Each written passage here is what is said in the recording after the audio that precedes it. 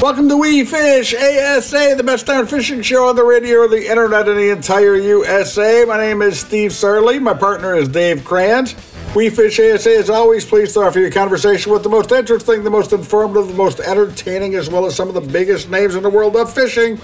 We Fish ASA is brought to you by the proud industry members of the American Sport Fishing Association, especially St. Croix, the best rods on earth.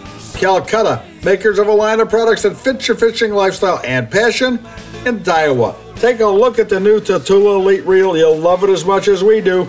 We Fish ASA presents a new episode of our 1-hour podcast each and every week. It's available 24/7 everywhere you listen to podcasts. Don't forget, you can always find us at our website, wefishasa.com. Brad Neerman is our executive producer down in Land O'Lakes, Florida. We send him the audio and he mixes it up, puts it together, make it sound as good as it does. On today's show, we welcome Dan Johnston. We're going to bring on a guy, he's an elite angler, going to do a short segment with us because it's an interesting subject that just created a lot of buzz on the news.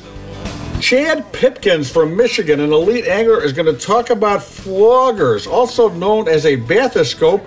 It's a way to see into the water, not electronically, it's a scope. He'll tell us all about it. He was one of the first guys to ever use these, and it's creating a lot of controversy, a lot of interest. So we'll have Chad Pipkins on, and I'm going to get to visit with the guy who is on them. Wears a fur coat and a big hat. The good old boy from Kentucky, and he can catch bass. His name is Matt Robertson, and I'm looking forward to making his acquaintance. But first, we're going to swing it over to our friend Dave Kranz, who is going to bring on our friend Dan Johnston. Who knows what they're going to talk about today? I know it's going to be interesting. I know it's going to help you catch more fish. Dave and Dan, take it away. As Steve said, I am Dave Kranz. This is the We Fish ASA podcast, and this segment is brought to you by St. Croix, the best rods on earth. And Dan Johnston and I today are going to talk about fishing safety. I think it's a good topic. What do you think, Dan? Yeah, absolutely it is. I mean, we can only have fun when we're safe in anything that we do. And, you know, whether it's getting a hook in us or, you know, boating safety or anything, you know, we can keep it to fishing for this podcast, but it's extremely important. And sometimes we get so in the moment that we forget about that. And I think it's really key that we keep that in the forefront. And probably getting a hook in you is one of the things that happens the most often that is dangerous, but we can't explain it well enough, I don't believe, on the audio, but there are many good YouTube videos to look how to take that hook out using the braided line, or if it's pushed all the way through, you can push it through. And that's one of the tips I'll give to start off is always have a good cutter with you so you can cut that barb off and it pulls right out, back it right out. But that I think watching those videos are important. Yeah, having a cutter is good if you can get it through, you know, and extract. I've taken the braided line trick on me and many people, and people are probably thinking, oh man, this fishing thing's no fun. But I'm just here to tell you, if you fish, it will happen. If you fish a lot, I don't care at what level or what, you're going to get one in you, or somebody with you is going to get one in you. But one thing I would say, being a son of a physician, retired physician, is you want to know where that hook is. I mean, if it's in your hand or something, it's close to a tendon or something. We just don't want to be pulling on stuff and being irresponsible. I mean, if it's questionable, go get it professionally removed. No question. The 95% of times it's fine and just in a place where it's going to sting a little bit. Absolutely. Google it. You can show you right how to do it. It's all a little pressure you push down and pull comes right out. I've done it 20 times. Absolutely. And I think fishing safety doesn't only apply to being on a boat. Being on the shore, you can still hook somebody. But, you know, footing, walking on, and I bring this up because I had a customer that used to come in my retail store that was fishing Lake Michigan on the rocks for salmon, and he fell and broke his leg. I mean, he was out at the end. Luckily, there were other people close to him, but imagine if you did that and it was getting dusk or dark, and you could be there to the next morning, and sometimes that salmon fishery is cooler in the fall, and, you know, hypothermia sets in. So, you know, be careful where you're walking and where you're going also. What else can we add to that, Dan?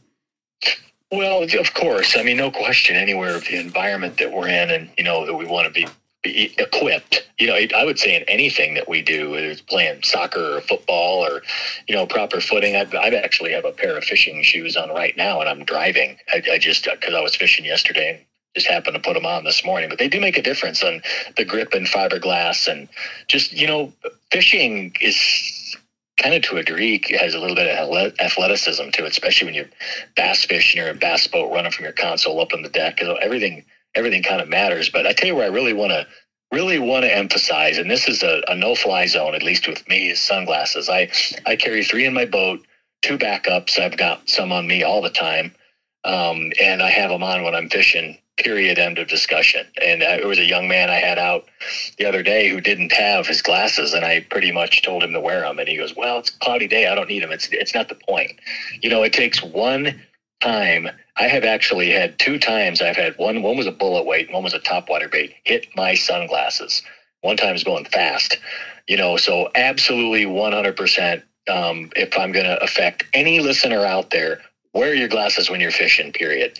And then secondly, understand what baits do when you're fishing them. For example, a topwater bait, understand if you're fishing a low stretch line with a Zaraspook and you set the hook with the rod tip way up in the air and when there are 3 people in the boat, that thing, if fish misses it, might come back at you. So kind of think about things like that. And oftentimes, prevention is the best medicine. And just, or like if we're flipping in a foot of water, and we're setting with braid, and you miss that fish, that jig can come right back out of the water at you. So just kind of be cognizant when you're setting the hook. Understand if there's people in the boat. Maybe set with that angle of that hook travel or the tip travel, maybe away from people. Yeah, that's good advice, because it does happen. And of course, if you've got something big with treble hooks and something's coming at you, the first thing you do is put your hand up to block it or arm to block it, and that's where it's going to be. It's going to get stuck in your hand or your arm. And I guess maybe that's better than an ear or a nose or your face, but you definitely want to be careful when you've got big treble hooks. And yeah, but the braided lines have made it possibly easier to get hooked up because of the no stretch, don't you think? 100% agree with that. That's my whole point, especially topwater baits, because they come at you Mach 50 if the fish misses it. Some of them come out of the water easier than others. There's some of them where they kind of skid when you set the hook, but if it's close to the boat and something hits it and you set upward, man, that thing can come right at you. So, and this is going to sound really silly, but even deploying the hook in the reel, either in the reel or in the hook keeper, and how you store your rods in your rod locker. I mean, the last thing you want to do is be all over the place and have some reel to the tip and some reel to the stripper guide or I'm hooked up, and some to the reel and some to the keeper. You go reaching down and you got 3 or 4 rods and you got treble hooks in the deal. It's good to have a system and be organized, and that's a safety deal. I mean, I'm not the best practitioner of that, but I try to be, because I want to know when I'm grabbing a rod, I don't have a hook there. And if I deploy it right, it's not going to be there. And if I do all of them the same way, granted, some keepers are in different positions, but at least I know that. And I'm not reaching down and grabbing a rod halfway up and there's a lure hooked in the second guide or something. So sometimes it's just little things like that can avoid a lot of problems. Absolutely. I 100% agree with that. I'd also, anything that's in my boat with a treble hook on it, I use a lure cover, which helps prevent me grabbing things like that. And probably even if it's a drop shot hook or a Senko hook or a Ned rig, or even those probably should be covered. But to your point, if you've got it at the hook keeper, at least you know where you're at. And if you reach far enough, 6-8 inches in front of the reel, you're not going to be putting a hook in your hand or moving rods around in a rod locker. Or if you're carrying a bundle of rods, you might, you could get it that way. So yeah, that's good too. Let's talk a little bit about all the options for clothing that add a measure of safety. You said sunglasses, and that's for the sun, and that's for protecting your eyes. But how about clothing for being safe? Yeah, anymore, Dave, I fish in shorts all the time, but anymore, I wear fish monkey gloves, and I wear long sleeve sun-proof shirts, which St. Croix makes a bunch of them. I wear them. People see my videos. I'm in them all the time. And I am becoming more and more thorough about sun protection. And not only will I put sunscreen on, but I'll wear the gloves for the back of my hands. And also that's hook protection too, to a degree. It's not going to stop something really coming at you, but it's a lot better than nothing. And plus I don't have to worry about sunscreen, the back of my hands. But the long sleeve shirts, It's funny, you see my hands are like black and my arms are white. But, I just think it's important, as much as we're in it, to be cognizant of that. And wear a high SPF sunscreen. And remember, SPF is only a rating on how long it lasts. So if you put 50 on versus 10, it doesn't mean the 50 is a stronger dose. It means it lasts longer. So, you want to make sure that you understand that, so you reapply things throughout the day. You can put sunscreen on once and end up fried if you're not careful. Absolutely. You sweat or you get water on you and your hands in and out of the water. Another thing is very important is a hat or a face mask, because those things will, for those of us that are out there a lot, the sun can definitely damage your skin. And there are many fishermen years ago that didn't do anything, and I know quite a few of them that have had bouts of skin cancer, and I think you do too. Nothing that was life-threatening, but they still had to go through minor surgeries to take care of that. Oh, no question. I think and it's one thing the good Lord teaches us with age is humility. So, we just want to make sure we take care of ourselves. And, one thing I wanted to bring up, and this is a little more ancillary, but we want to understand how fish themselves can get you. Understand anatomically what about fish can get you. In other words, poking you, biting you. Understand what have teeth. Northerns, muskie, even walleye. Walleye, for example, let's focus on that. The dorsal fin and the gill plate. Yeah. Google the gill plate for all the new anglers out there listening. Largemouth bass, just lip them. If you get one, lip him with authority, because if you've got a hook in his mouth and you lightly grab on that fish shakes, you got a hook in you. Bluegill's going to be the dorsal fin. Crappie's going to be the dorsal fin. Catfish is going to be the pectoral fins. Yep. And I know a lot of people know this, but we have a lot of new anglers out there. And if some of them are listening, understand what fish can get you, because if you don't, you just start grabbing stuff, you're going to end up with some little infections and holes in your hands.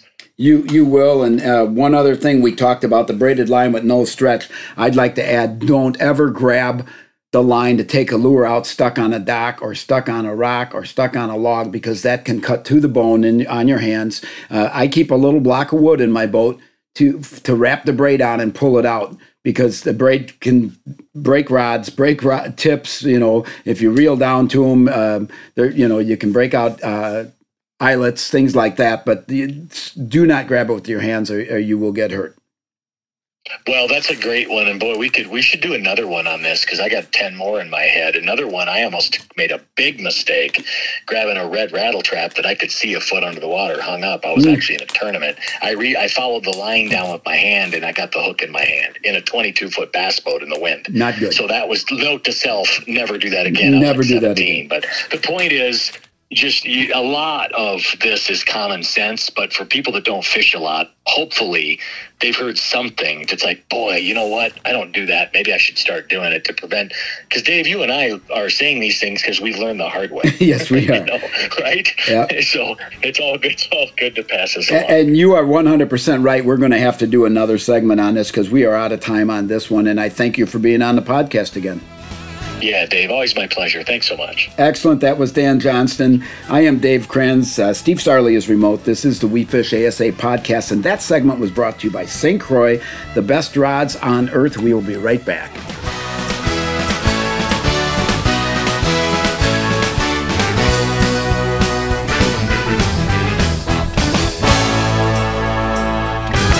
Rule your water. Rule it with a St. Croix rod. Whether you take to the lake, wade the rivers, or cast from shore, St. Croix provides responsive performance, ensuring your success below every surface. With a St. Croix rod in hand, you're a part of a celebrated tradition that has spanned 70 years. Touch, power, and control are right at your fingertips and extend to you the finest fishing experience on the planet. St. Croix, the best rods on earth. The outdoors is more than just a profession for us here at Big Rock Sports. As avid anglers, hunters, and outdoor enthusiasts, it's our passion. So advocating on behalf of the outdoor sporting goods industry is a top priority for us. Big Rock Sports is proud to serve as the voice and advocate of outdoor sporting goods retailers across the nation. Big Rock Sports works tirelessly to protect our fisheries and anglers' rights. Big Rock Sports, we are here for you. I'm professional angler Kevin Van Dam, and people always ask me, what's the best and easiest way to catch fish? Well, that's simple. Keep our waterways clean and free of litter. Tossing your worn-out lures in the lake is not a winning move. Pitch them in the trash. Do your part and join me.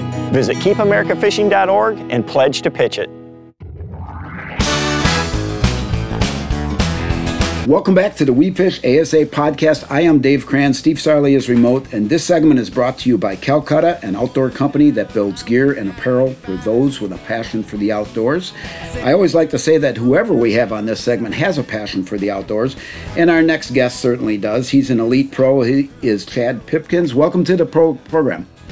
Hey, thanks for having me, guys. Appreciate it. Oh, no problem. So, there's been a lot of talk about they using this flogger in tournaments, and also was first called the Bathyscope, I believe, over in Europe. But look at all the electronics and everything we get to use now. I mean, you can see fish on there. It still doesn't help you catch them, but there are pros and cons on it. What's your opinion on it? Because you used it early on, didn't you? Yeah, but we're the ones that started it, named it, and got it over from Europe, actually. Funny story is me and my buddy Ryan said, and Jeff Cox, Jeff, I won a BFL with a snorkel mask. That was the first time I won sight fish after smallmouth. And he's a little lazier. We joke with him. He's like, there's got to be a better way. So he found that over there in Europe. We got it sent here, and we had a trip. Ryan and I had a trip to Thousand Islands, and his favorite band is Flogging Molly, and we were just crushing them on it. He's like, man, we're putting a flog on these fish. I'm like, what are you talking about? And then he mentioned the band. I'm like, let's call this thing the Flogger.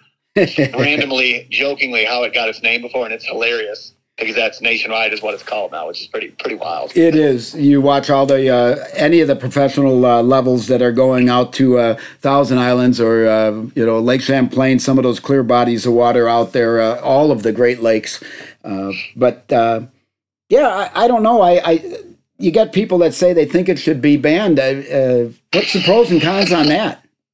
Well, here's my thought on that. I think that's an absolute joke. If somebody is going to ban a circle cone when you've got front-facing sonar, you've got polarized sunglasses, you've got down imaging, you've got side imaging, and you're going to tell somebody they can't use a cone to put in the water, I think that's because they don't know how to use it or they're having trouble. It's a lot of work to find those fish with that. Like the BFLs that I won and some of the top 10s I've made, I've got a chance to use it.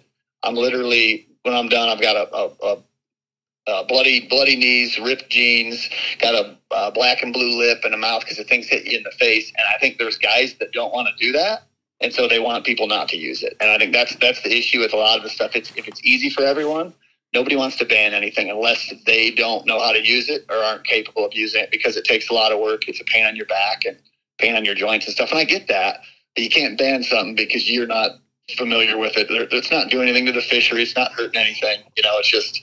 Yeah, everybody's got their own 2 cents, but that's my version. Yeah, and it is a lot of work to use it. When you see guys sprawled out on the deck, laying on the deck, rod in one hand, trying to hold the flogger in the other hand, and every technique requires a skill set, and that's just another skill set. I think I remember back. I'm older. I'm 62, but I remember back when electronics came out, and Minnesota said, "Oh, you can't use a flasher. You'll catch every walleye in the lake, and you'll deplete the populations." And it still doesn't catch the fish for you, does it? No, it doesn't. It really helps. I mean, it's funny because it shines once in a while. Like I started with that thing, 15 years ago. Honest to goodness, I have only used it in a tournament. I've won a few BFLs, a couple like Toyota Series or, Bass Opens where I've actually used it, but I haven't even got the opportunity to really use it for a full-blown sight tournament more than, 5 or 6 times in 15 years. So when it shines, but the window of opportunity with that, it's pretty small. And like you said, I mean, with all the technology, all it teaches you is how many fish are actually down there that you're not catching. And even smallmouth. I mean, some of those tournaments that I did real well in, like there's fish that I left there that are on the bed lock, and I'm just watching them stuck to the bottom, and I can get them to blow at something every once in a while, but can't get them to eat. I mean, when it's time for them to go, they'll hit something 20 yards from the bed. But when they lock down and want nothing to do with anything, it does happen, and it's tough, and it's just another tool that you get to use, and it's super exciting and fun to see how fish react. And I've watched them with that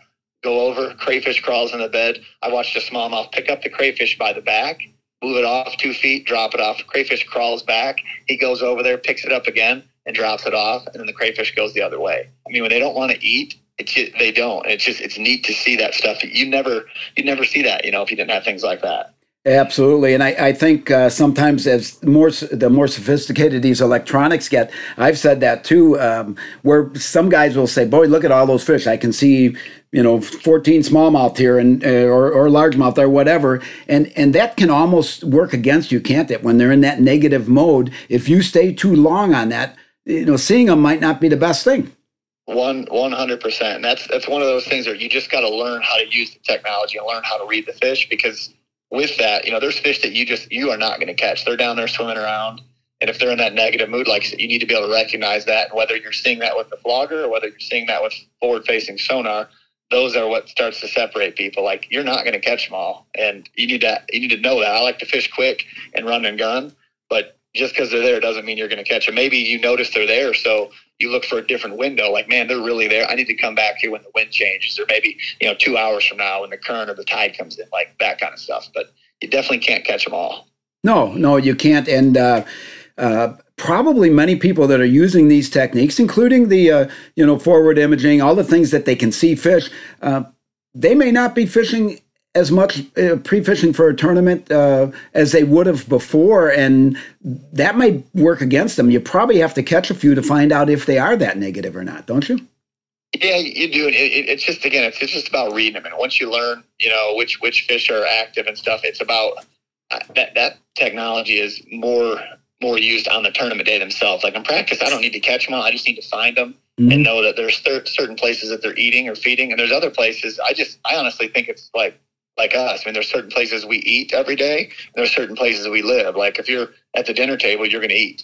If you're just going for a stroll or something in the yard and something stops by, you're not going to eat. I think the fish are the same way, because with me and smallmouth, there's certain little specific places that I know if there's a fish there, typically I'm going to catch it. But if they're not there a lot. They're only there when they eat. And those are the places I like to target. Absolutely. I have to agree with your buddy, though, of putting on a swimming mask and hanging my head over the side of the boat trying to catch fish. That probably, or did you wear it, or were you able to just put it in the water?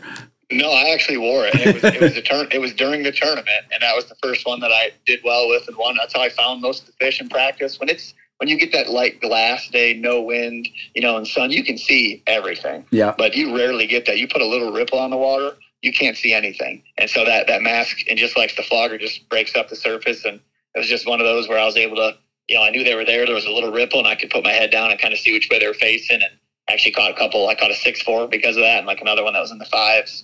And it was just what made the difference and made us looking for something a little easier. Yeah, and that would do it. What's your tournament schedule for the rest of the season?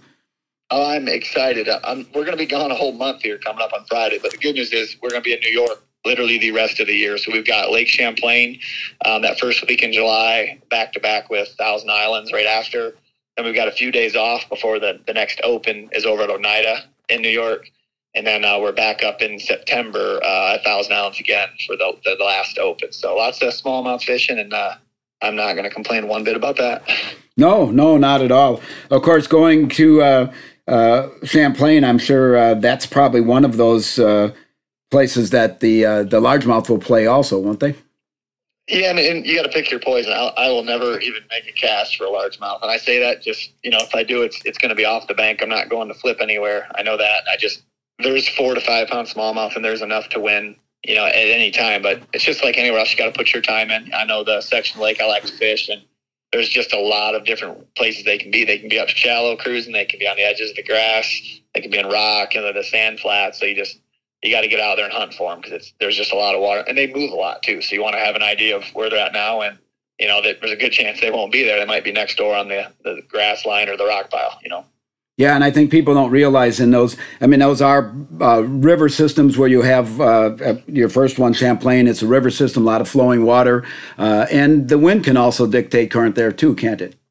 Oh, yeah, and it does. It backs it up, and it lays the grass over sometimes. And that's kind of what I like. I fish the same general area. It's 10 miles or whatever, but you start to realize the more you fish it, how much it changes based on the wind. They're eating a crankbait really good, and the grass is laid down right, and then it gets flat, or the wind switches the next day, and then the grass stands up. Sometimes they're moving to a different grass line or, hard spot, or other times they're just suspending or relating to their structure where they're at in a different way. Yeah, it's and that's what makes it fun, isn't it? I mean, forget about all these electronics and everything. You still have to catch them. You still have to figure them out. But before that, you got to find them. And I think that's the game of fishing. No matter what they develop, short of being able to stand up in your boat and see the lake as if it were dry and see where every fish is, I don't know that anything should be banned if it's available to everybody. No, I agree, and I just think it's another resource. It's like trying to ban a tool in like construction. Like, oh, you guys can't use nail guns. They're too quick. You got to use the hammer. It's like it's part of moving forward, and that's what our whole industry is about. And that's what drives it, and what makes the companies involved, because there's obviously profits to be made, and that's what us anglers are searching for. We're looking for the next best way to get to get an edge. Whether it's a better line, better sharper hooks, or a reel that casts further, smoother, anything like that. So it's like, there's no reason to ban it, because I promise you, if it was crystal clear and you could see how many are down there, all that would do is drive you crazy, because I've seen them on camera when you're not getting bit and you can fish everything under the sun, and you put a camera down there and they're swimming all over the place, and it would honestly drive you wild. So I think the more you know, it can be, like you said, can be a little haunting at sometimes. Yeah, you think you know what you're doing. I think most of the time they make us look good or they make us look bad, but it looks like you're going to be in heaven here and fulfilling your passion to chase those brown ones the next 4 tournaments, and that's a good thing, and I look forward to watching you go forward, and I do thank you for taking time to talk to us on the We Fish ASA podcast today. Hey, no problem. I look forward to the smallmouth here. Hopefully they cooperate a little bit and we can get after them and make another classic here. That's the plan. That's the goal, right? Thank you again, Chad. We appreciate it. That was Chad Pipkins. I am Dave Kranz. Steve Sarley is remote, and this segment of the We Fish ASA podcast was brought to you by Calcutta, an outdoor company that builds gear and apparel for those with a passion for the outdoors. We will be right back.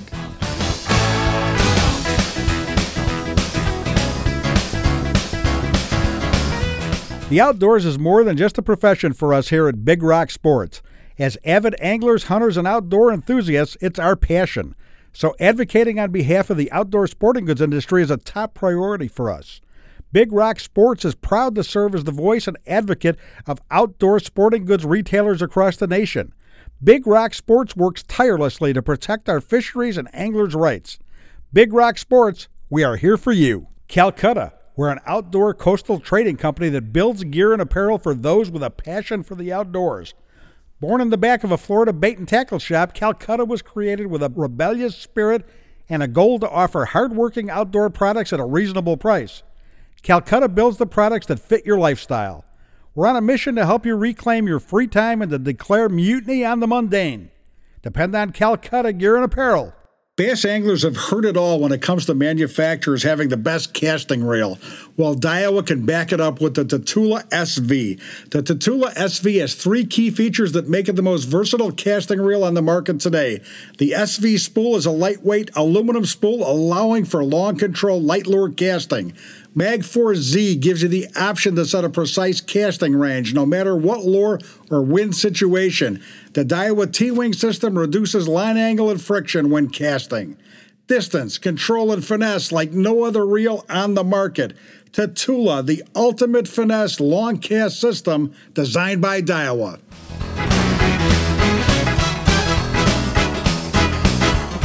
Welcome back to We Fish ASA. I am Steve Sarley. My partner Dave Kranz is remote. We Fish ASA is brought to you by the proud industry members of the American Sport Fishing Association. Please help to ensure the future of fishing by visiting keepamericafishing.org. And if you're an industry professional, please consider joining the American Sport Fishing Association by visiting asafishing.org. Happy to be able to introduce you to our next guest. He is on the elite circuit, a rookie on the elite circuit. He is a really, really excellent fisherman, gaining quite a name for himself, performing very well. But he's got a couple of things that make him real hard to not notice. He's got a look that's very unique, and we'll talk to him about that. We'll talk to him about his fishing. But everybody, please welcome Matt Robertson. Hey, Matt, how are you doing? Man, I'm doing good. I appreciate you fellas having me on. Hey, no problem at all. Where are you from, Matt? Man, I'm from. Here, let me take a guess from listening to your voice. I'm thinking New Jersey or Connecticut. How am I close? Yeah, I'm 100% northeast. Where in Kentucky is that? Man, I'm in Western Kentucky, right around Kentucky Lake, about 5 minutes from Kentucky Lake, and grew up in this area. And yeah, this accent set in pretty thick, hasn't it? Not bad at all. Kentucky Lake is that obviously 5 minutes away. That's what you call home water. Yeah, absolutely. Well, you know what? Maybe you're fishing the elites, and I said we talk about bass, but now that I hear Kentucky Lake, maybe we should be talking crappie fishing. What do you think? Man, I'm going to tell you what, the crappie is pretty good this year. It was a little slow the last couple of years, but man, the lake's doing good now, and yeah, buddy's got some giant crappie in it. Well, it's funny because we're recording this from Chicago, and I think you ask an awful lot of people from the Chicago area, southern Wisconsin, northern Indiana. Say you want to go crappie fishing, they're planning a trip to Kentucky Lake. That is like the spot for it. And I'm glad it's doing well because, from what I know, it's kind of cyclical. You have good years, you have bad years. Yeah, we've had there was about 3 years that it was pretty down, but now it's good. The light's coming back off a down cycle. It's getting good again. And guys are catching a couple crappie pretty good this year so far up here.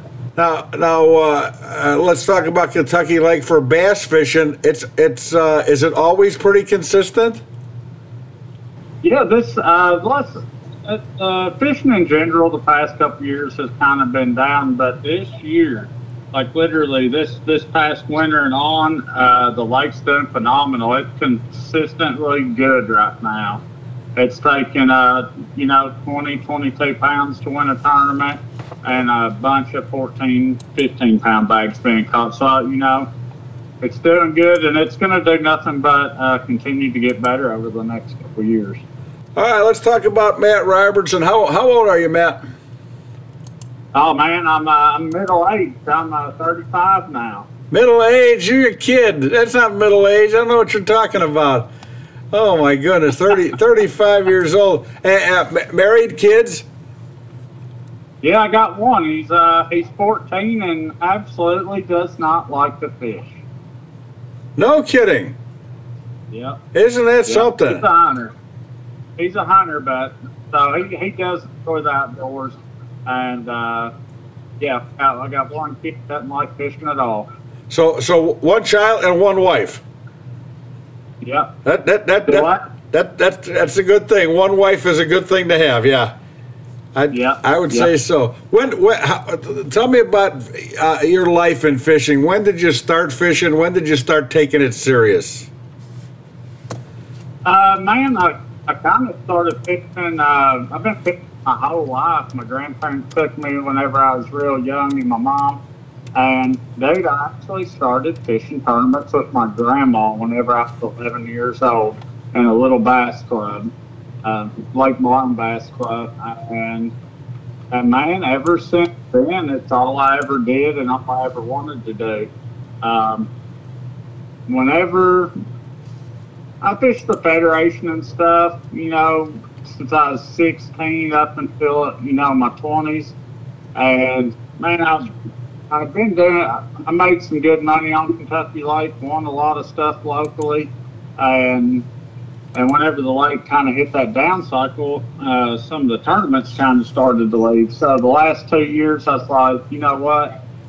If I'm gonna take a stab at it and try to fish professionally, this is probably the time to do it. And yes, I started fishing the Bass Opens and really got into the Bass Nation Federation really heavy.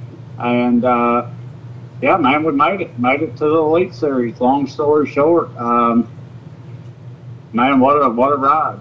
Did you do guiding down where you live? Man, I don't. I'll be honest with you. I tried guiding, and I enjoyed crappie guiding, and going catching a big red ear and bluegill. But man, bass fishermen might be the most arrogant people on the planet. I just can't handle it. No, actually, explain that. Explain why that didn't work. Did what? Why didn't that work? Explain it. Give me a better answer than that. Man, I'm a people person, but what I found out, like, I enjoy going out and teaching people stuff, but what it boiled down to was the majority of people are just wanting spots and whatnot, and I was more into the teaching how to find the stuff yourself, and it seems like a lot of people weren't interested in that, and they just wanted to go out there, and I take people to community holes and catch them, but they were like, I'm known locally on Kentucky Lake and for doing well in tournaments, and man, they were wanting a lot of secret holes, and I tried to explain to them, man, that's not how this works, man. The community holes are community for a reason. That's because they live there.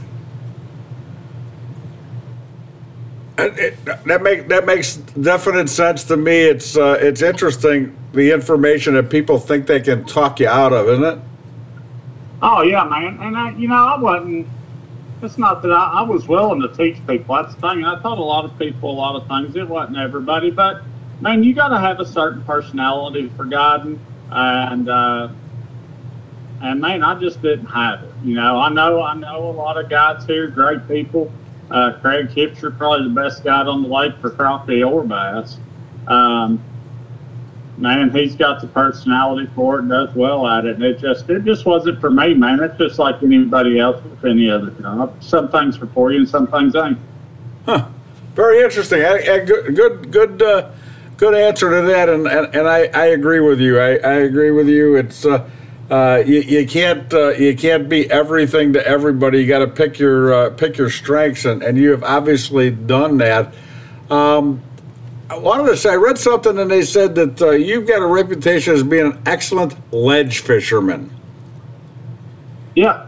All right. Yeah, man, that's what I've been doing my whole life down here. All right. So there are ledges created on Kentucky Lake because that is a reservoir and the water moves, right? Exactly. All right. So when people hear this or they're watching a tournament and they hear the term ledge fishing and they go, I got to try ledge fishing. Well, you can't try ledge fishing unless there are ledges available to you. So it's specific to bodies of water, not just a technique, right? Absolutely. A lot of these lakes with ledges in it, a lot of people don't realize the lakes are, man-made. You got river bottoms where there was once woods and fields and ditches, and man, got a spot out there. It's an old airplane strip, and they dammed it up and flooded the lake, and the ledges are. But a lot of these, more natural lakes, you don't have that, Well, when I hear that ledges, I go, oh, you know what? If I'm going to a lake and there's ledges, man, that's what I'm going to fish. But that's not the end of the story, because to be a good ledge fisherman doesn't mean that you know what you're going to pull out of your tackle box and what's going to work. What's a good ledge bait? There's a heck of a lot of presentations you can use when fishing ledges. Am I correct? Yeah, absolutely. Everything depicts the time of year. There's always fish on ledges year-round on Kentucky Lake. Yeah. And they just move to different forms of ledges throughout the year, Most of the fish move up the valley to spawn, but I know some of them do spawn out on the main lake. And ledges is just a terminology for a contour change, man. And they'll be on steep ones in the wintertime and like more tapering ledges in the summertime and whatnot.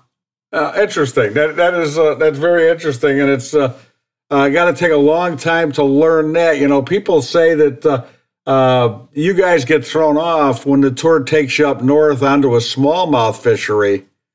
But I realize that for a lot of guys that have never fished smallmouth or don't fish smallmouth often, that is a big change.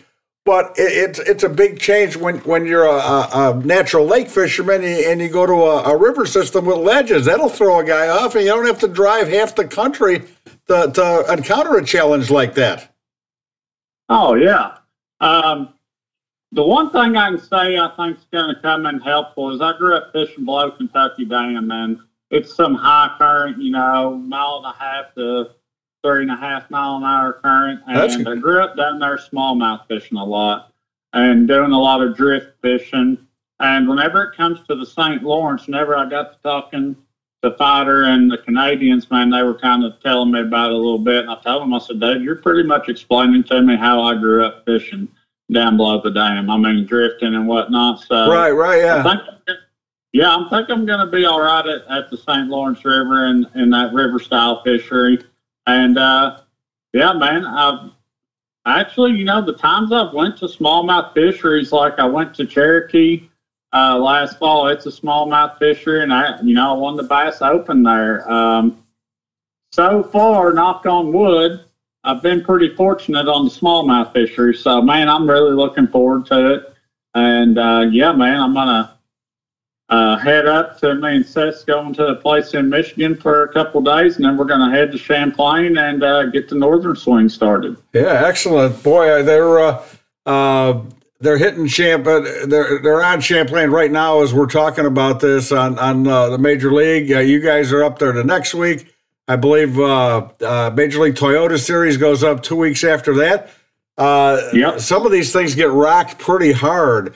Do you find that makes a difference at all? Does the fishing, does a pro tournament give a body of water enough pressure to make a difference to maybe make the fish a little lethargic? Yeah, absolutely. It makes a difference. You're putting will be 100. You're putting 100 of the best fishermen each time, and with the Toyota Series, there'll be 200. You're putting some of the best fishermen on the planet on these fisheries, and they're going to hunt down almost every spot in the lake where a bass lives. And so it makes a difference. It really pressures the fish, and they get wise pretty quick to what's going on. So the last tournament coming in there on the backside of the other two, it's going to be pretty detrimental, and it's going to be a lot tougher fishing. Interesting. Very, very interesting. Hey, I need to take a real quick break, let our sponsors have a word. When we come back, I would like you to talk about your sponsors a little. We'll talk a little bit more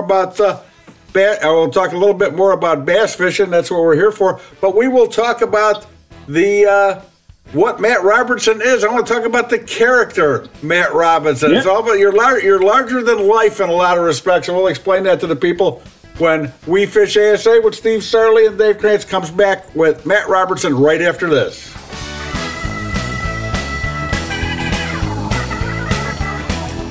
For most anglers, the unexpected is expected. But what you can do is take matters into the seat of your, shorts. Meet AFTCO's Overboard Shorts, winner of the ICAST Best in category for technical clothing. Built with a 100% submersible pocket that keeps the unexpected dry docked for the other guy. Overboard keeps the good times rolling and your valuables safe for the next adventure.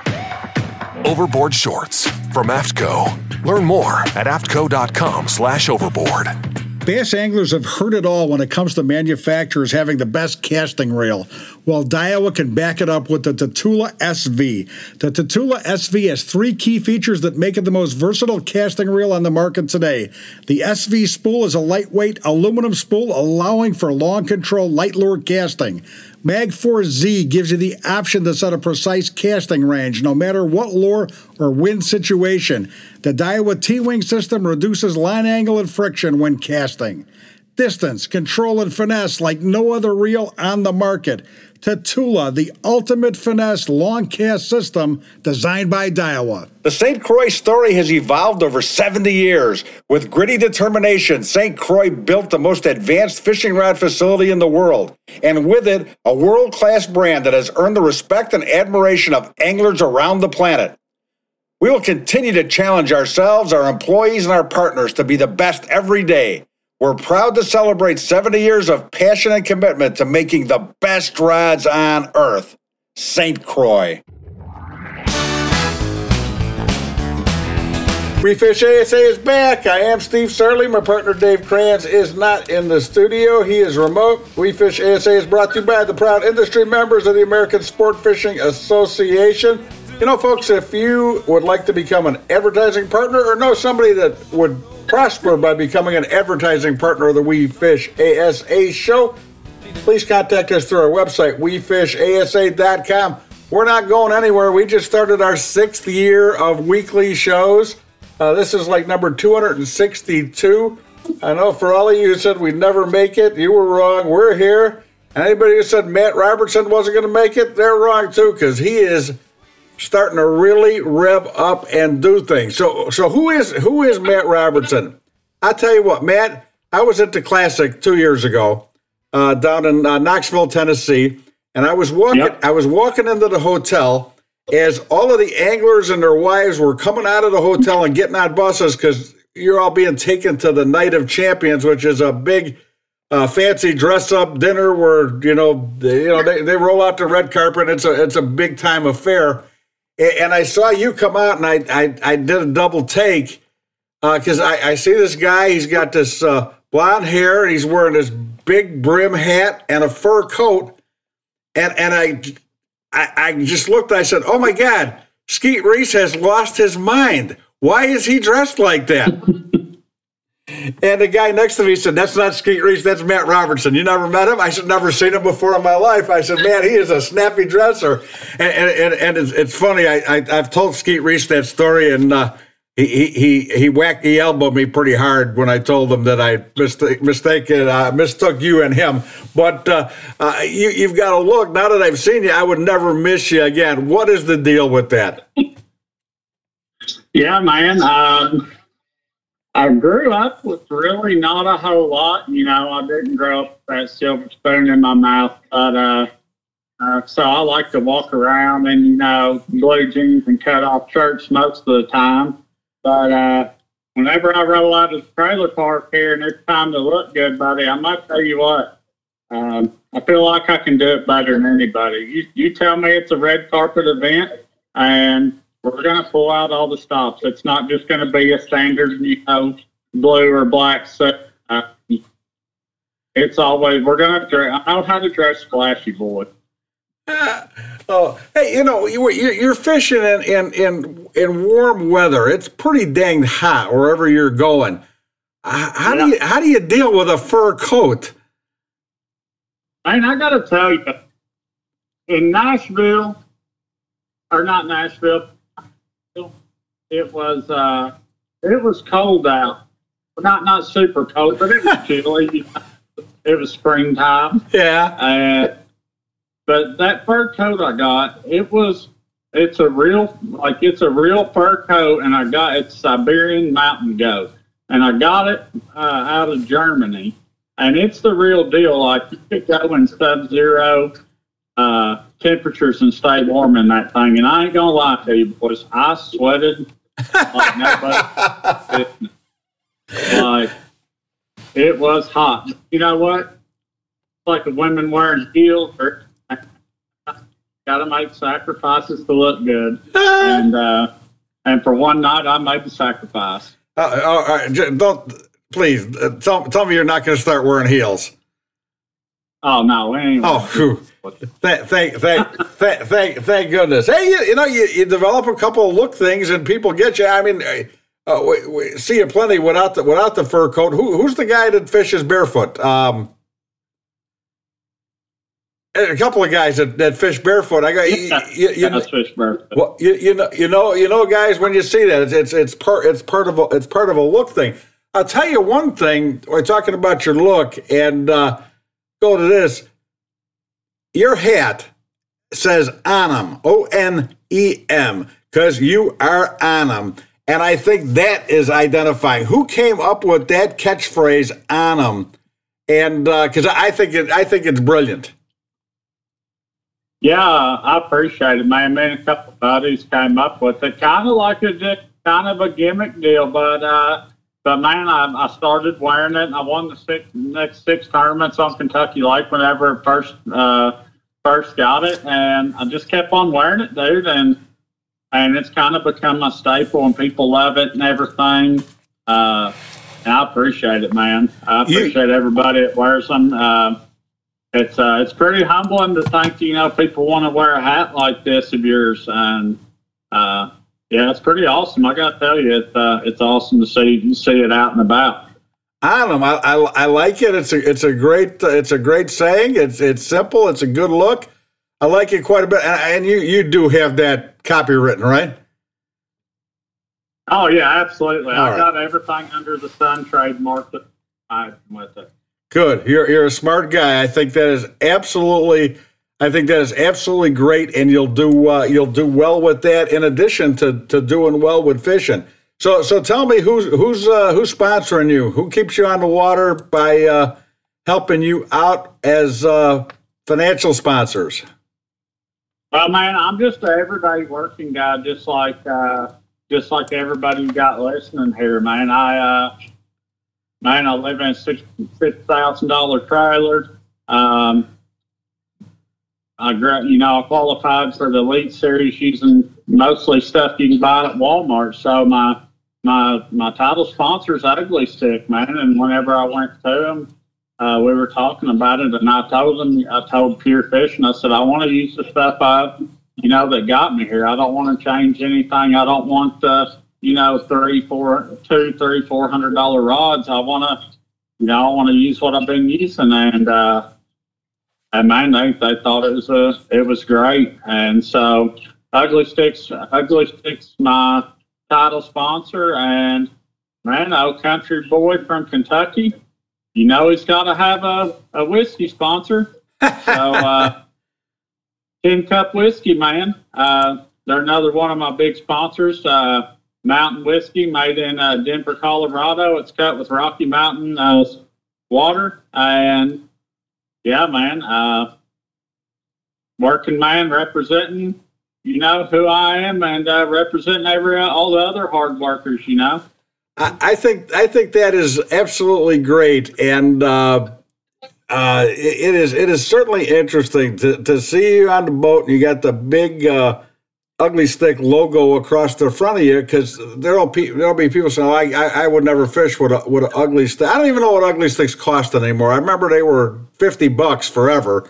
I know they're up higher than that now, and it is the number one selling fishing rod in the world, if I am not mistaken. I mean, people line up to buy them. They've never had a downturn. They sell a ton of them.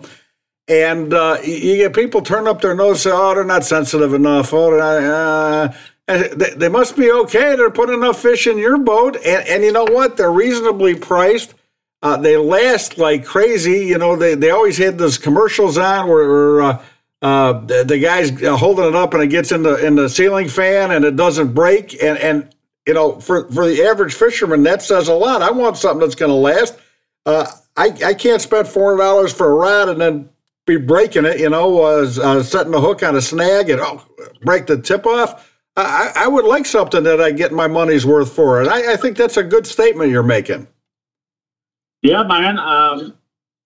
Everybody's had an Ugly Stick. Everybody grew up, most people's first rod was an Ugly Stick. And man, I'm throwing an Ugly Stick carbon. It's the top of the line Ugly Stick that they make. It's a red rod, and man, it's the higher end Ugly Stick. It's $79.99. So, and I also use the GX2s for stuff, and they're $39.99. And yeah, man, them Ugly Stick carbons are light rods, high quality. If you got, real surprised. I put them in angler, and they was like, man, I'm sponsored by Ugly Stick, and they're like, man, I'm kind of disappointed that it's nice. We were expecting something to be not this nice, but it's a real quality rod, man. Good for you.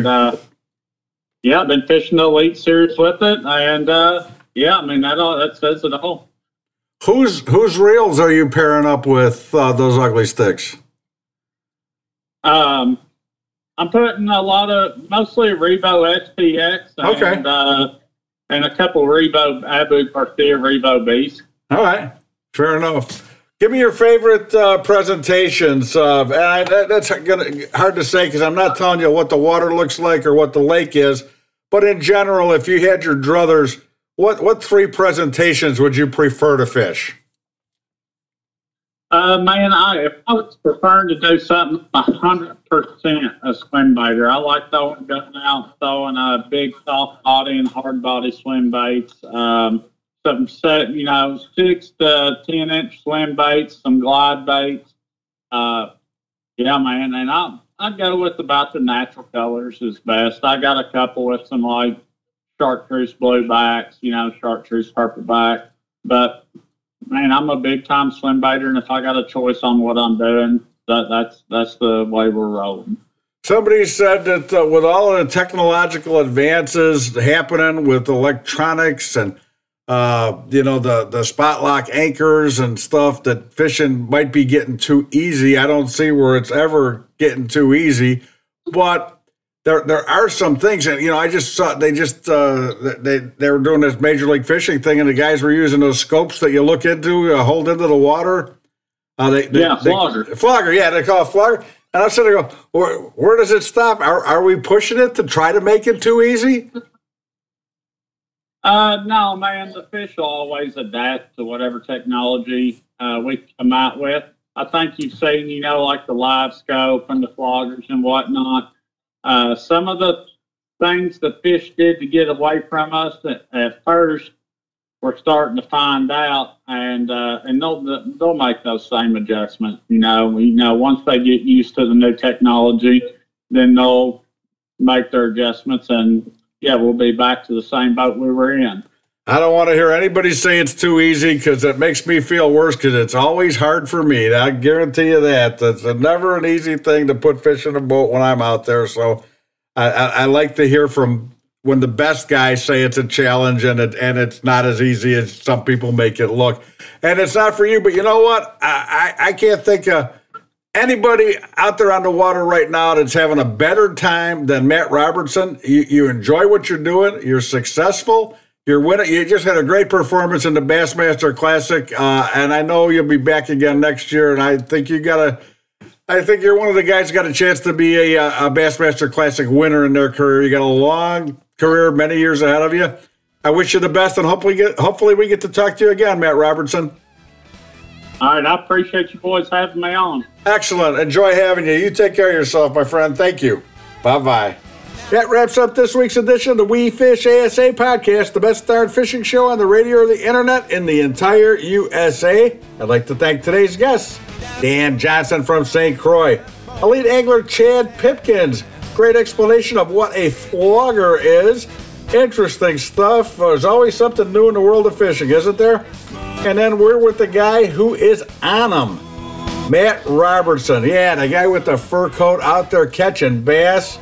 Doing a great job, getting to be quite a big name in the sport. A lot of fans. Who doesn't like Matt Robertson? I'd like to thank our sponsors, St. Croix, the best rods on earth, Calcutta, makers of a line of products that fit your fishing lifestyle and passion, Daiwa.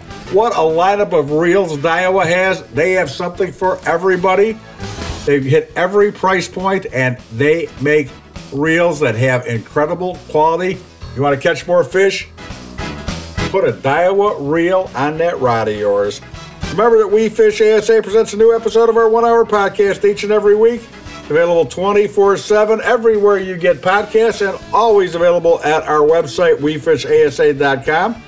If you like what you hear, please let us know. If there's something you'd like to hear us talk about or somebody we should have on this show, please let us know that too. I'm Steve Sarley. My partner is Dave Kranz. We'll see you next week. Now, let's go fishing.